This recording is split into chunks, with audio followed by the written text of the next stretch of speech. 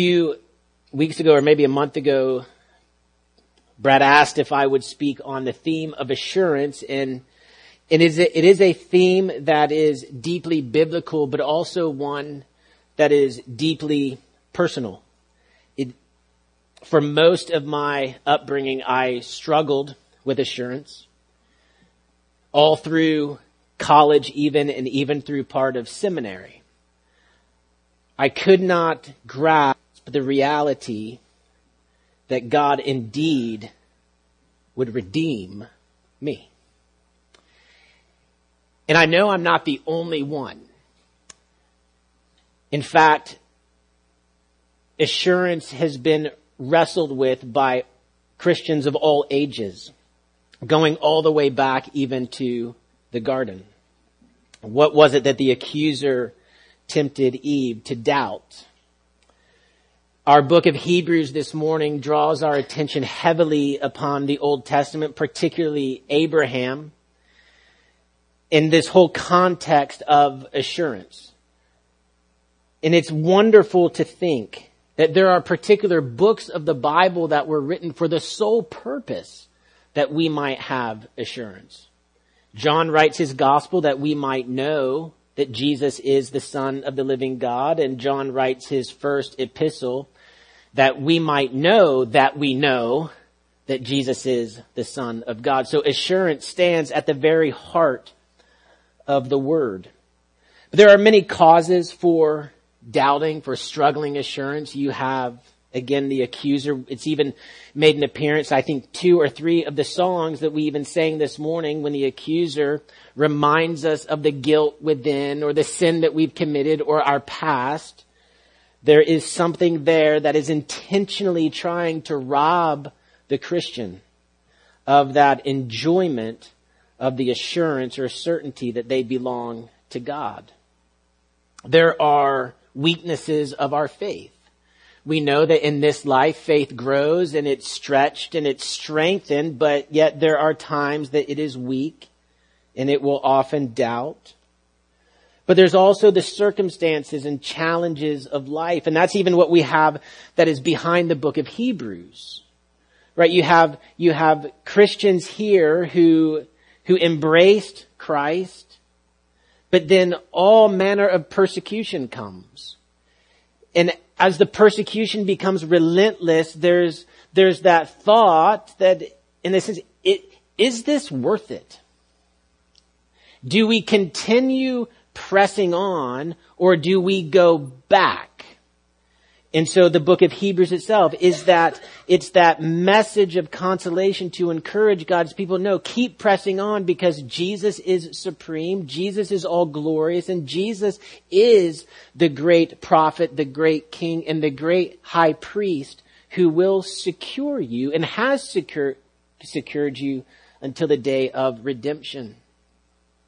But not only challenges, but also disappointments, discouragements in life can cause us and rob us to doubt. And then sometimes for those there, it's just the disposition.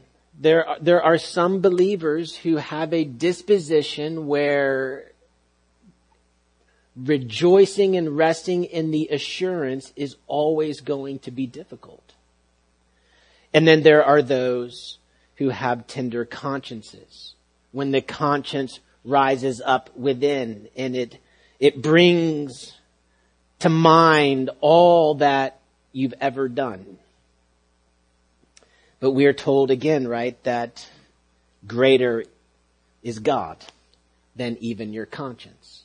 And so whatever the cause of doubt may be, whatever the robbing of assurance may be, there is something specifically in the Word of God that we can appeal to, we can answer those doubts with.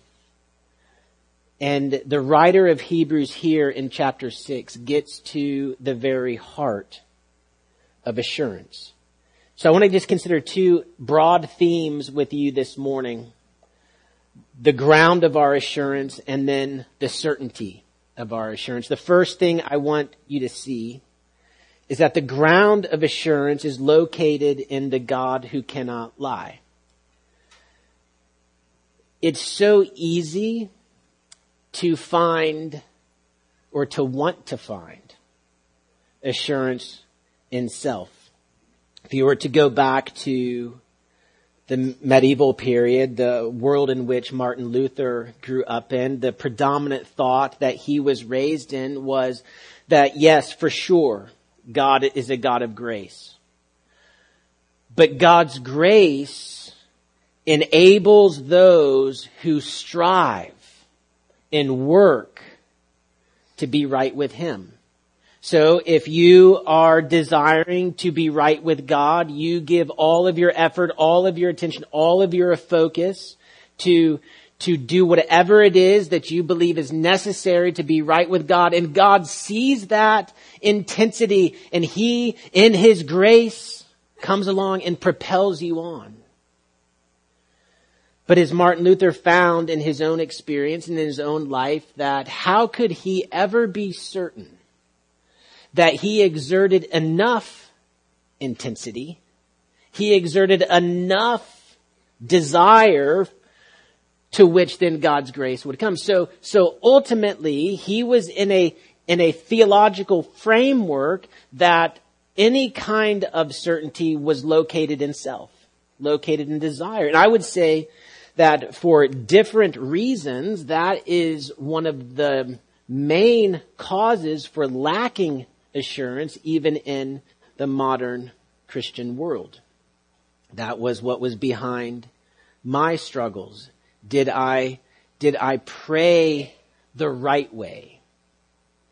Did I confess everything that needed to be confessed?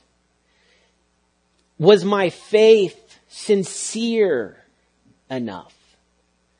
And those were the questions that plagued. And then you know that there is to be growth, right, in the Christian life. And you'd wrestle with the same sins. Okay, if I'm having to confess the same sins over and over again, there must not be any seed of genuine faith there. And so you go back and you do the whole thing over again. Night after night after night. But what the writer here wants us to see is at the very basis, the ground of any assurance is not located in us. It is located in God. And notice the argument here. He's going to take us all the way back to Abraham, and he's going to take us actually first back to Genesis 22. This is old man Abraham who is enjoying his life. Right? Genesis 21 ends with this vision of Abraham sitting down outside the tent, and you almost get to like watching Isaac play. He's gone through all the years of waiting. He's gone through all of the years of the temptations and maybe the missteps and then the acts of faith and the whole Hagar Ishmael thing. And now there's peace. And Genesis 22 begins with, and the Lord tested Abraham by saying, take, and don't miss the lady, take your son, your only son, the son that you love, and now go sacrifice him. And you know the story. Abraham and Isaac go up Mount Moriah. They leave the servants, right? They leave the servants there. And you have to wonder what's going on in Abraham's mind as he's rehearsing all of the decades prior, going back to Genesis 12, right, when God calls him out of Ur, and then Genesis 15, when you have the establishing of the covenant, and there, right, God cuts the covenant, and God says, right, God says, this is what I will do. And if I don't do it, just as it is with this animal, so will it be with me. And then Genesis 17, this covenant sign, that visible assurance of God's pledge and God's word. And now Genesis, and what is going through his mind? And he gets up there, right? And he lays Isaac on the altar. And his hands go up with the knife. And then the angel of the Lord comes. And then God says this, Abraham, I will bless you. I will multiply you. And then he says, I swear it to you. I swear to you that everything that I have promised you will come to pass. And so why did God swear? I guess we could ask, why do we swear? Why we take oaths and we swear because we sometimes lie. And we don't keep our word all the time. Right? I can tell my children, I remember when they were younger, that we want to go someplace, and so we would get tickets for something, and then there's a hard grasp of time, right? When you're really young, and so like, are we ever going to go? Are we going? Yes, I promise you we're going. Are you sure? Yeah, I swear to you we're going to go. Are you? Look at the tickets. Right? They're right there. But they know, and see, like, because sometimes things happen and sometimes mom and dad make plans that they don't deliver. So we swear to try to add to the truthfulness and trustworthiness. But God can't lie. So you have to ask, and this is what the writer wants to see. Why then did God make an oath? Not for his own sake, but for Abraham's. To show to Abraham, look, I've promised you a lot. And I know that you've had to do a lot of waiting. And I know that there's going to be more waiting still. But I swear to you, I will keep my word. He does that for Abraham's certainty. He does that for Abraham's assurance. And then he goes on, right, and he says, for people swear by something greater than themselves. And in all their disputes, an oath is final confirmation. So when God desires to show more convincingly to the heirs of promise the unchangeable character of his purpose, he guarantees it with an oath. And this is what's amazing. You always swear by something greater than yourself. I remember in elementary school on the playground, I swear on my mother, or I swear on this, and it's like, if I don't come to it, then something bad's going to happen to my mother. Right? And here's God who says, I swear by my name. I swear in such a way that if these things don't come true, I will cease to exist. That is the measure and the weight. But we know that God cannot lie. We know that God always is. And so when he says, I would rather cease to exist than break my word, he's not doing that for his own sake, but for yours. And notice again, it says to the heirs of promise, that this oath that he swore to Abraham in Genesis 22 was not just for Abraham. It was for you. If you are a child of Abraham, and we are children of Abraham by faith in Christ, then you are an heir of the promise. So the promise in its certainty to Abraham, which was sworn by God, by his name, is the same promise sworn to you that will be certain. What is the essence of that promise? That there is going to be a seed. And this seed is going to come for you. And this seed is going to be for you what that animal was for Isaac on Mount Moriah. I have provided for you a sacrifice. I have provided for you something that will remedy this problem of sin, this hostility that we have, that there will be a remedy provided by God as the seed of Abraham to redeem you and fully reconcile you to God.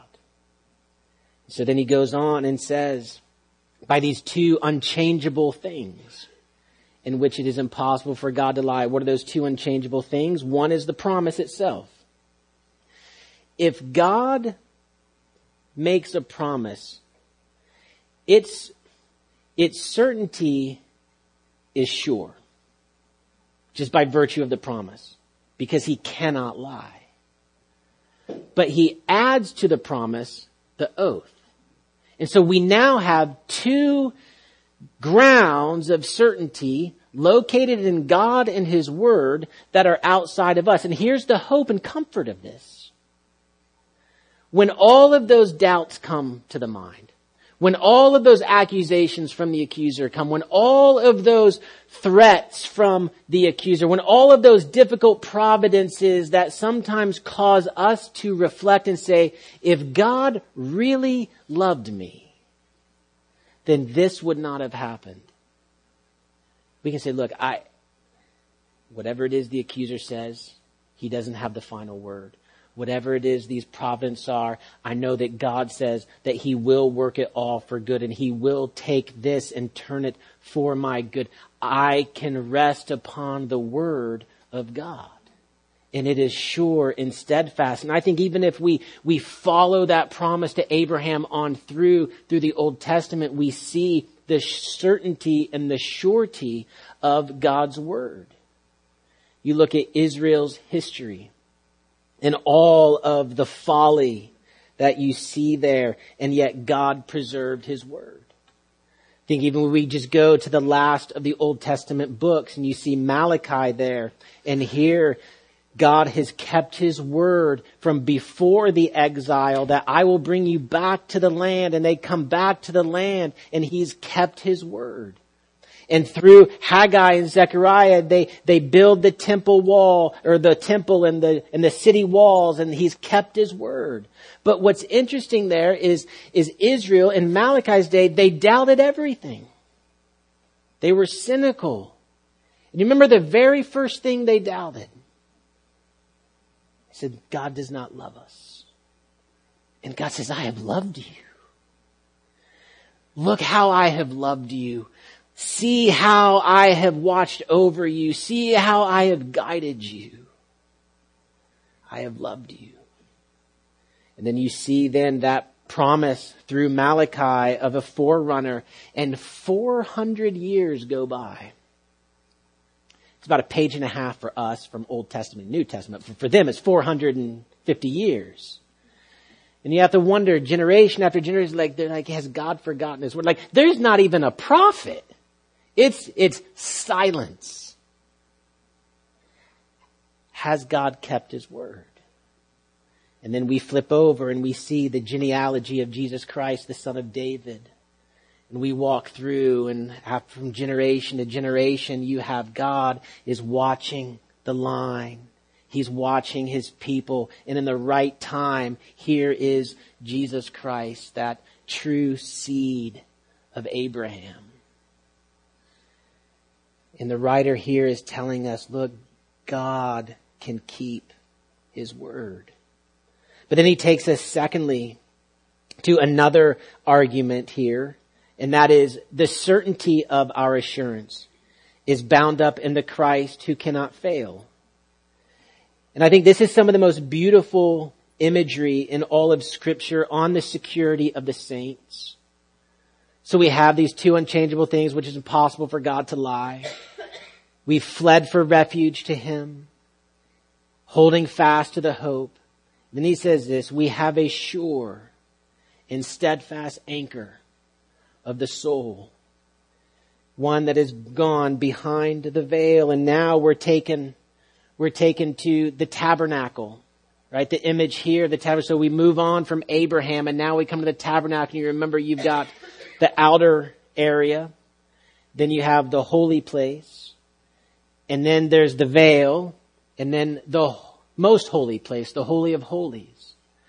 And this is packed with all of that tabernacle theology here, and they would have known the significance of that, right? That they would have known that one day a year, and only one, the high priest takes off those royal priestly garments. And in that humble undergarment of the priestly robe, he puts his hand on the first goat, that transfer, that picture of the transfer of the sins of the people on a provided animal. And that animal is then sacrificed, and that high priest takes that blood and he goes that one day a year behind the veil.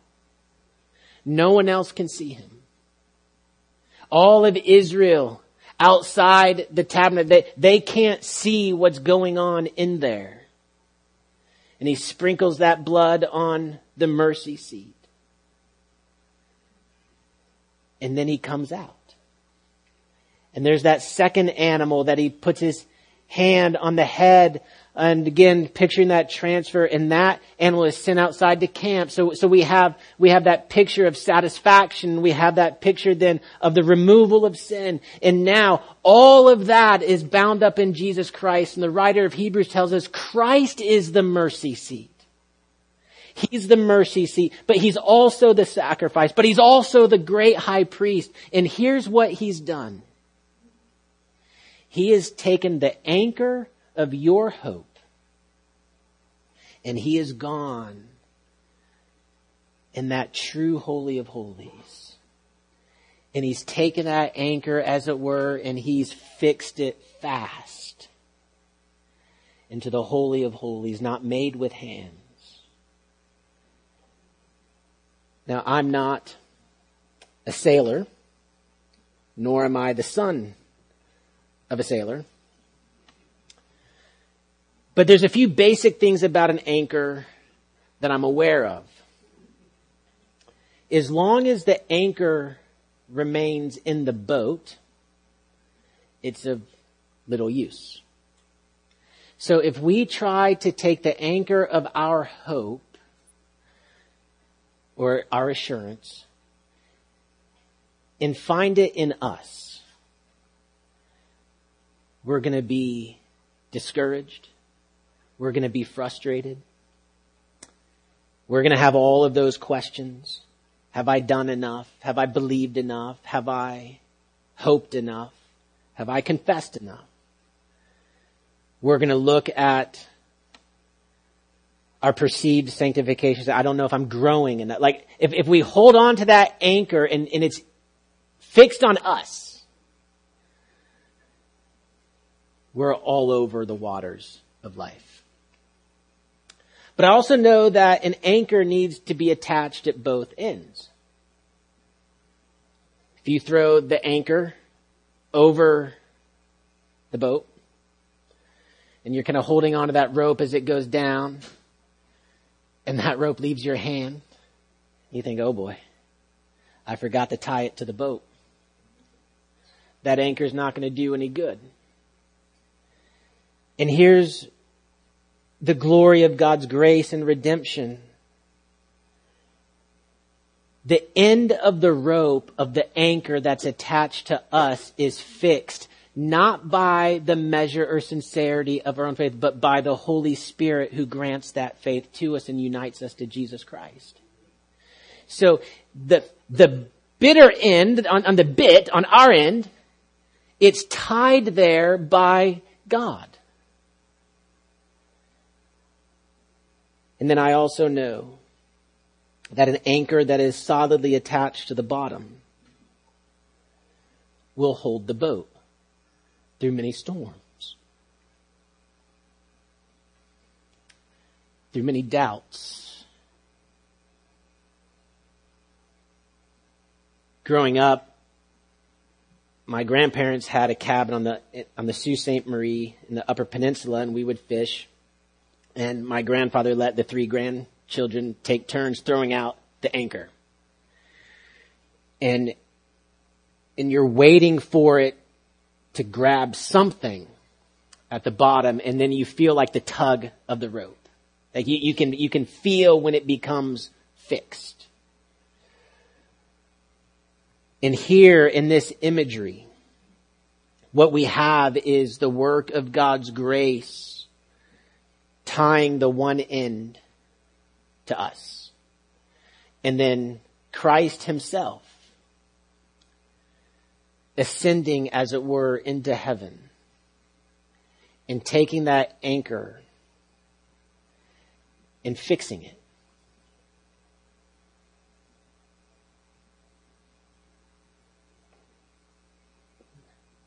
But what is it that entered behind the veil? This is where you have this image like, what is the anchor? The anchor's Christ. And he is firmly fixed. And he's sure and he's steadfast. That word steadfast, there's a firmness there.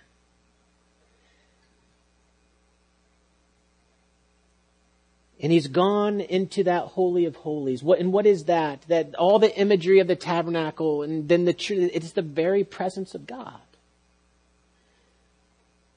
So Christ has taken you and the certainty of your redemption into the very presence of God. And he's there as your forerunner, the guarantee that you too will be there. But the remarkable reality is that spiritually, that's where you are. You are already behind the veil because Christ, as the mediator and the head of his body, he cannot be apart from his body. And his body cannot be apart from him. And Paul is going to develop this in Ephesians chapter 2, right? In that first chapter, you see that great power of God that raises Christ up and seats him in heavenly places. But then in chapter 2, you, whom he has quickened, he has raised you and seated you in the heavenly places. So we can say, where are you? You're here for sure, but you're also there for sure. And he will hold you. And you say, what is the success? What's the guarantee? What's the hope of that? It is the work of Jesus Christ. So you have a movement here in Hebrews. You have Christ. Remember in chapter 1, the express image of the Father's radiance, the glory of the Father. He is God. And so he starts from above. And he comes down to earth. And he did not come down to earth for his own sake, but for our sakes. And so if he comes down for our sakes, Hebrews 1 and chapter 2, then he goes up again, not for his own sake, but for our sakes. And so he takes us with him. And we're there. And he's there as the successful mediator, the one who has paid for all of our sins. So we now look at Christ down here as the substitute, the one who lived a perfect life. And you understand when we sing all of these songs this morning about that righteousness of Christ and that obedience of Christ and all of these wonderful things. Well, he perfectly kept the law because we failed to. And he paid all of the demands of the law because we couldn't. And so that righteousness that he earns is imputed to us, declared to be ours. And so that is the righteous standing in which you have. But as the sin bearer, he takes all of your transgressions, right? All of those sins that nobody else in here knows about. The sins that you remember at night when you lie down and you think, could I really be saved? Even those sins, he takes all of them on his body on the tree, and the full fury of God's wrath is poured out upon him at Calvary. And in the most ironic of all events, there as the light of the world is hanging on the cross, all goes dark. And coming out from that darkness is the cry, my God, why have you forsaken me? It's because he's standing in our place, taking our sin. And then you now have the light back on. And he says, it is finished. There's no more to be done to procure your salvation than has been done at Calvary. And we know that it was accepted because on that third day, he was raised from the dead, that divine amen of the sacrifice. And so he will have all that he came for, and nothing will be lost. That was the wonder of even our responsive reading this morning from John 17, where Christ even then is praying for you. Father, all those that you have given me, may they be with me. May they come to me. And that's being answered over time as the Holy Spirit works that regenerating work in the life of sinners, bringing them into union with Christ. And you see that prayer has been answered in that person. That prayer has been answered there. And it's been answered in you if you're here this morning and you know Jesus Christ. And if that's been answered for you, it cannot be unanswered. It can't be lost. Those that God has adopted will not be unadopted. You are his forever. And that is the certainty of Christ. I remember at a very low point in the struggles with assurance, I came across a book called What is Faith by J. Gresham Machen. And at the very end, he recounts a story of the second part of Pilgrim's Progress, Christiana's story of a particular character who struggled with deep doubts and was convinced that they would never be able to cross over the river and get to the celestial city. But as I think it was Mr. Greatheart was recounting this story, says in all of his life, he had never seen the river as low as it was on the day that faint heart went across. And so God even takes the soul, the Christian who struggles, and brings them on. And then Machen goes on and he says this, he goes, no, there is a lot that weak faith will not do. There's a lot that weak faith cannot do. But there's one thing it can do. It can bring a sinner into peace with God. It's because it's not, and I grew up hearing this from my dad, it's not the measure of your faith that saves, it's the object. And so if your faith is in the object of the Lord Jesus Christ, then you have a sure and steady anchor. And then we close with one marvelous imagery here of verse 20, where Jesus has gone as a forerunner on our behalf. That's a guarantee that we will be with him. Now, in our use of anchors, maybe we drop anchor, we fish a little bit, then it's time to go. And what do? We pull the anchor up, put it back in the boat. But here, it's opposite. The anchor's fixed. When it's time to move, as it were, Christ is pulling the rope of the ship to him.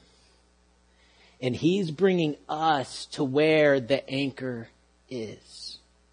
And he will never lose a one for which he came.